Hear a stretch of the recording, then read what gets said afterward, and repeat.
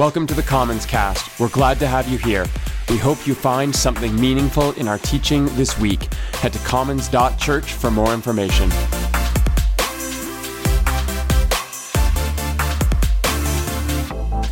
Today we are going to start a new series together. I'm going to say more about that in a moment because I actually want to quickly plug where we just finished off. Listen, I know, or I think we all know actually, that many of us are in and out through these warmer months, and that you might not actually track with the messages and with community because you're away or you're gone. We design our teaching in July and in August with this in mind, actually, but you shouldn't sleep on our last conversation, I promise you. See, it could just be that I like hearing from my colleagues and having my mind and my heart stretched by their thoughtfulness, but I loved our discussion of patron saints. You may have heard of René Girard or Amy Jill Levine or Mary Oliver or Anthony Bloom before we talked about them. It's also possible that you Googled them while you sat here in church. That's fine. Either way, we hope that you caught a little glimpse of how this gift of a community, this work we do, it's drawn from the lives of so many incredible individuals. And it's helpful to see that our commitments to nonviolence and intellectual honesty and poetic sensibility and the mystery of what it means to pray, the things that make commons commons, that these are part of a broad and an expansive and a beautiful tradition. So if you didn't have a chance to listen to those messages yet, please do. You will enjoy them, I promise. But you will also catch a glimpse of who we aspire to be. Now, before we jump in with both feet today, let's take a moment. There's lots of busyness, lots of distraction in our lives. And here we are sitting together. So I want to invite you to pause. And let's pray together. Join me now. God, you are present in the gift of this moment. You're here in this chance to be aware of each other, and to hold some space to feel and to rest, perhaps, to pay attention. For you are the creative force behind all things. You're the sustaining force that guides us. And despite where we find ourselves, maybe all is good and right. And perhaps it's not. Maybe we find ourselves caught up in a very real life where there never seems to be enough of the good, where it can feel like there's so much that weighs us down. And for all we carry that we should not this morning, would you come and would you remind us to let go? For all we face that we cannot control, would you come and be peace, the peace that we need now and in the days and moments to come? We pray together you would go before us now into story and into words that are meant to bring life to every place in us that might be dark or dry or neglected today. Gracious Spirit, renew us, we ask, in the name of Christ, our hope. Amen. All right. Well, today we are going to move on into a series called What Makes You Happy? And I'm going to talk a little bit about the roots of happiness, a day on the river, what I've learned, and finally, I'm going to focus in on a particular story from Jesus' life that helps me see all of these things. If you've been around for a while, though, you might remember that we did a series like this a couple of years ago when our teaching team each took turns talking and discussing something that makes us feel alive. It was a lot of fun for us as a team. The community enjoyed it as well, so we brought it back. And we do this because it's a nice summer vibe, but albeit with an awareness of how this conversation is shaped in some measure by our position and our privilege. I mean, I spent a bunch of time thinking and writing about what makes me happy. And you're going to have the leisure and the space to listen to 4 sermons about happiness if you want to. So let's proceed with our eyes open, shall we? Because our intention with this series isn't to be self-centered, but rather to engage all of life as spiritual practice. It's important to regularly pay attention to the places in our lives that spark awareness and healing and imagination. And doing this regularly is a crucial way to push back against the forces of things like apathy and discouragement when they come to us. It's also a great way to cultivate gratitude and to, as one medieval mystic put it, to practice the presence of God. That said, we live in a time when happiness has become the fascination of researchers across many disciplines. If you are looking for some breezy summer reading, you have so many options. There is the Journal of Happiness Studies, for example. There's popular books like The Happiness Project or The Happiness Equation. You know what? You might even think you could study your way to better days. Because as a species, we continue to search for and define the scientific ingredients of well-being and the subjective experience of the good life. But the truth is that the study of happiness has deep roots that stretch back thousands of years, at least to when ancient Greek philosophers were disputing two apparent paths to realizing the best of human experience. One of these ways was defined by the Greek term hedonia, which simply means delight or pleasure. It's actually where we get our English word hedonism, right? And there were and are many specialists today even that contend that happiness is defined by the pursuit and the realization of pleasure or positive feelings. And this contrasts with the idea of eudaimonia, which is actually attributed to the Greek philosopher Aristotle. And that term literally means human flourishing. And for Aristotle, it was defined by the cultivation of moral and intellectual potential. Aristotle thought that all of us should live an active and an engaged life, regardless of where we are, not squandering our consciousness, our skill, or our talent. So where hedonia means feeling good, eudaimonia means being and doing good. And while scientists continue to show that while the pleasure we experience is real, can be beneficial for many of us in many instances, that same research is continuing to uncover how right Aristotle was. That it's the cultivation of eudaimonia, or happiness with meaning. This has lasting, measurable, and more fulfilling outcomes in our lives. And with this in mind, let's turn briefly to something that makes me happy, and that is fly fishing. Now, if you don't know, and if you're immediately scared, quick non-technical description here. First of all, if you've ever been on Deerfoot and you see someone standing in the Bow River like this, assume they're fly fishing, or hope they're fly fishing, actually. This is actually my son, Brandon, down on the elbow west of Bragg Creek a couple weeks ago. Fly fishing is generally a technique that involves using light artificial lures that mimic insects to get fish to come to the top so you can catch them. And because those lures are so light, the method often involves a casting technique where the line is rhythmically tossed forward and back. You've probably seen somebody practicing this in the park with their fishing rod, right? Trying to get the momentum to achieve the distance necessary. And that limited range is actually why anglers often have to stand and wade in the water in order to reach the fish where they are. Now, I want to be completely clear that I am a novice in this practice. Just picked it up about 4 years ago. And Commons actually has a number of expert anglers, some in the room today, hanging around. And my guess is that there might be a few of you here today also who have dabbled with this practice. And this is partly maybe because of this city having an avid outfitter subculture.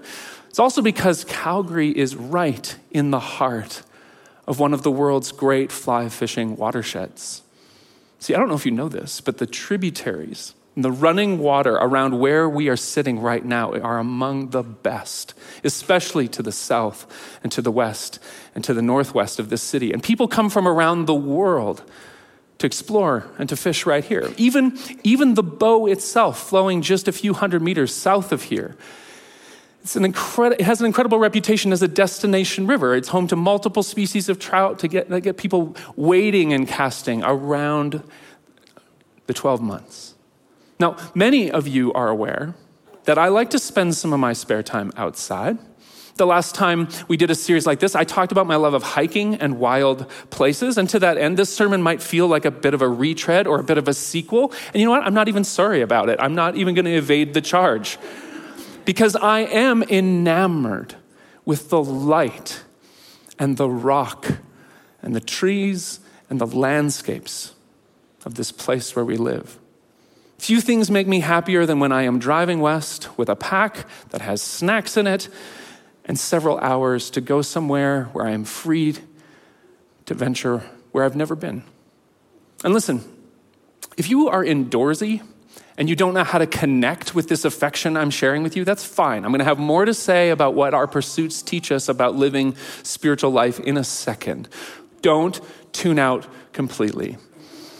The truth is that like most of you, I spend the majority of my life inside, often in meetings or in front of my computer. And consequently, this sermon is not intended as a moral imperative to get outside where it's cold and all the bugs and the ferocious mammals are waiting for you. I get it. It's not for everybody. What I am trying to convey is less how you should get outside and start fishing. Because A, I don't know if you'll find it compelling, and B, I'm not that good at it. But also, what I'm trying to do is I'm trying to explore for just a second why it's captivating for me. And I can only speak from my experience. How a day on the river has taught me something of life's passing. How it's always moving. And how there's nothing I can do to stem the stream of time. My days on the river have taught me to take deep breaths when I am frustrated more than any therapy could. To zoom out from the knot in my line or the knot in my life and take in the wide expanse of any given moment. See, I often spend my days on the river with people that I love, relationships that are a great, inexhaustible spring of happiness. And this is something that we all long to find and drink deeply from. And then finally, my days on the river continue to connect me with tangible forms of ecological awareness and advocacy, such as the current ongoing local effort to prevent clear-cutting scheduled for Kananaskis in this coming year. And why? Because I walk the riverbeds and I observe the species that are impacted by invasive industry. This is the kind of happiness worth pursuing for everyone, whatever the place or the practice. The kind of happiness that wakes you up, that restores your soul. The kind that asks more of you. Now that said, one of the reasons I wanted to give you just a snapshot of this part of my life is because it's emblematic of my love for learning new things. This love is why I'm a sucker for the random historical fact or the obscure sports statistic. It's why I love nonfiction and longitudinal studies and even the occasional celebrity gossip. You can't judge me. Because learning makes me happy. In part because it is so fiercely and self-aggrandizingly pointless at times. See, some learning will make you better. Some learning will be essential to your growth. Some learning is important for your vocation in the world. But one of my favorite kinds of learning is the kind that is simply an open-armed acceptance of all that is. Where there is no utilitarian pursuit. To learn for the sake of knowing something and remembering it. To learn for the sake of discovering something and being surprised by it. To learn for the sake of being who I am and who I was meant to be. And taking up fly fishing it's proved to be a masterclass in this kind of learning for me. On the one hand, it does this because when I fish, I catch the fish and I release the fish. And to some, that is the definition of a pointless activity. Some of you are looking at me like, what? You actually try to catch them and then you just let them go again? It's cruel. The truth is that I don't fish to fill my frying pan or my freezer. I fish for the love of fresh air and water, for the beauty and admiration of resilient trout species, and I've also come to realize I fish for the feeling of not being good at something.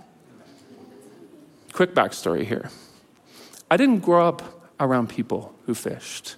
No one in my family did, so I didn't learn how.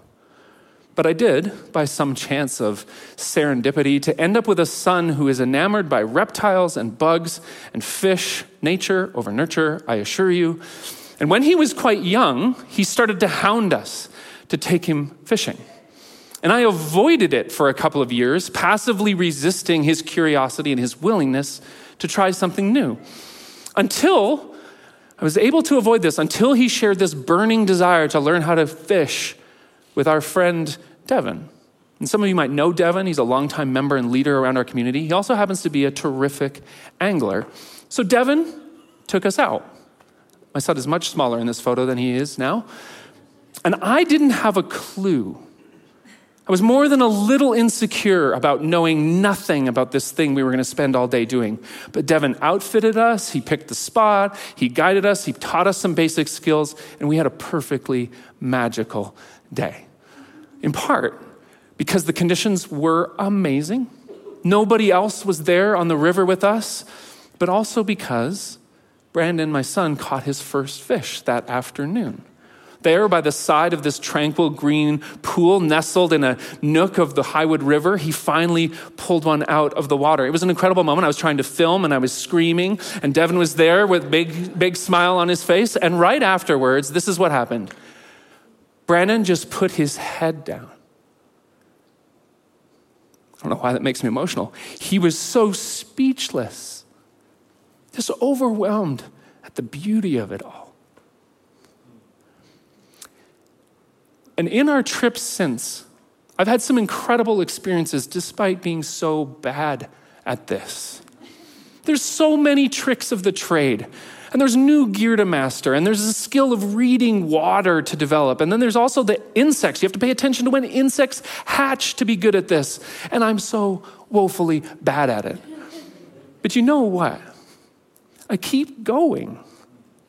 And there's two things that become really clear as I've learned to practice not being good at something. The first is that the more I choose to keep putting myself into a position to learn, the more I choose to bring my son along for good days and the days where we don't see fish, much less catch any, I find I get a little bit better at dropping what Bell Hooks, feminist scholar, says is the false mask of fearlessness. This persona that many of us probably struggle with, but it's one that Hooks argues many men especially are socialized into carrying and putting on in the world. It's a persona that locks many men, people like me, into positions or into prisons of expertise. We stay where we have specialized knowledge. We stay where we have a false security that's developed from choosing to never be vulnerable. And these are prisons that keep us away from new experiences and deep emotional awareness, and away from those that we are afraid to be anything other than strong and in control with. The second point of clarity, well, it's that the most meaningful learning I've gone through hasn't been done alone. The discovery that generally I can't learn anything without having to learn from or with another person.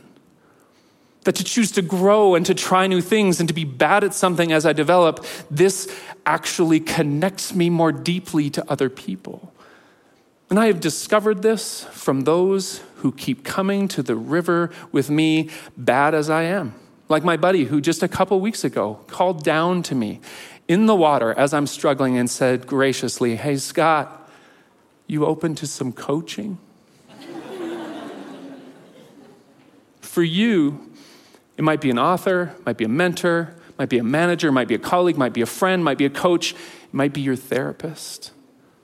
There's no end to the ways that happiness might appear in you where you least expect it, right there in that place where you don't know and you can't control, but you choose to be curious and to try and to learn.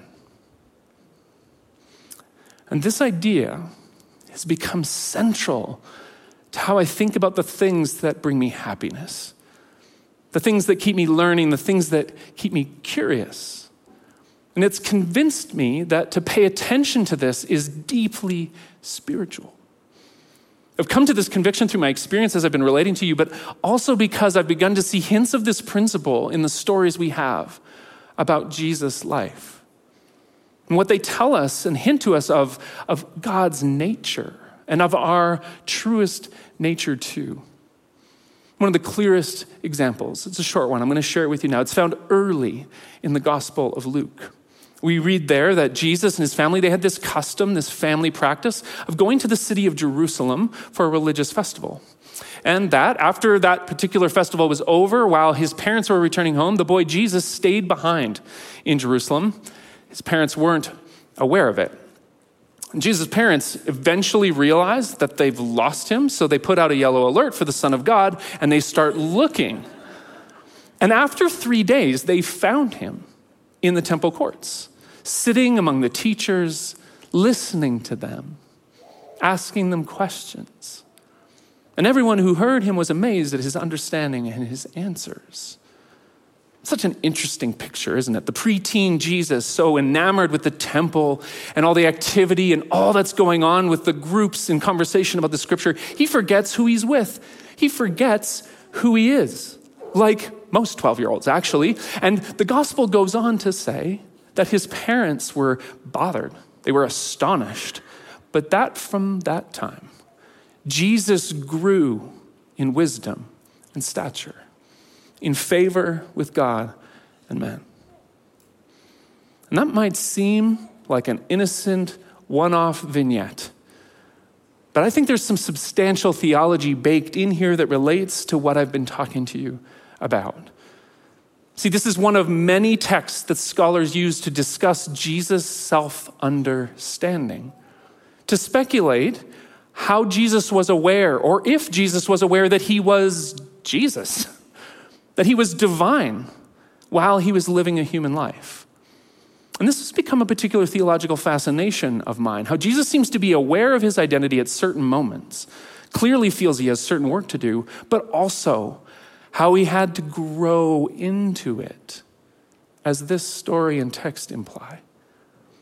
And Christian theologians use the term hypostatic union to try and describe this concept. And what they're trying to get at with that terminology is simply that in his underlying substance, Jesus was truly divine and truly human. That, as N.T. Wright puts it, the human Jesus discloses in himself the being and the nature of the true God. Which is to say that in this little story, as we catch a glimpse of Jesus caught up in the moment and asking questions, listening to others, letting thoughtful answers come. And as we learn from this story that Jesus grew in wisdom, grew into wisdom, that he developed, that he matured, that he advanced, we see here that we catch a glimpse of curiosity as a divine attribute.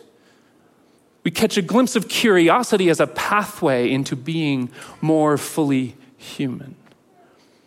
Listen, the Gospels show us that Jesus will go on to ask more than 300 questions. And sure, many of these are rhetorical. They're there for his audience to engage them. But don't skip past the fact that so many of the questions Jesus asked give us a picture of how God in Christ explored the world and drew near to the world with questions and curiosity. Remember, Jesus asked things like, "Who do you guys say that I am? Why are we all so afraid? What do you want?" he asked in one instance. And right at the end of the story, we hear that he asks his friend Peter, "Do you love me?" And if we are to accept that it was at least in part in the asking of these questions, in the practice of curiosity, in the act of listening, and in the cultivated self-awareness that Jesus became more like Jesus, that Jesus learned to be God's self, that in the questions God learned how to be human. Couldn't we give ourselves space to do the same?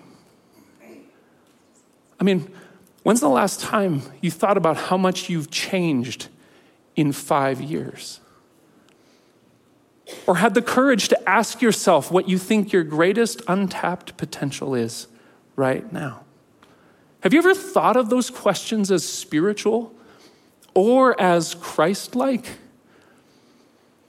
There's so many more ways to be courageous and curious like this when we ask ourselves questions like, what might happen if I get the help I know I need? What would it sound like if I was open to a particular relationship instead of closed off to it? What might it look like if I were to hold my anxiety with some tenderness instead of fighting with it as I act in an area of my life where I've been so afraid? What would it look like for you to pay attention to the pleasure and the delight that connect you to other people? Or to be honest about how you're so deeply happy when you're caring for those you love and you serve, and how you want to be there more often, and you want to do that more. See, fly fishing has taught me to let such questions surface in my life. And I'm convinced that these are the kinds of questions that help us grow deep roots of happiness. Happiness with meaning. And why? Well, because they're formed by the kind of curiosity that we see in Jesus. And because I'm learning that they guide me into the life that Jesus shows me is best. And listen, while the river and the fish and the deep blue sky may not be where you source your happiness, I do hope they inspire you to go and find out where you can. Let's pray.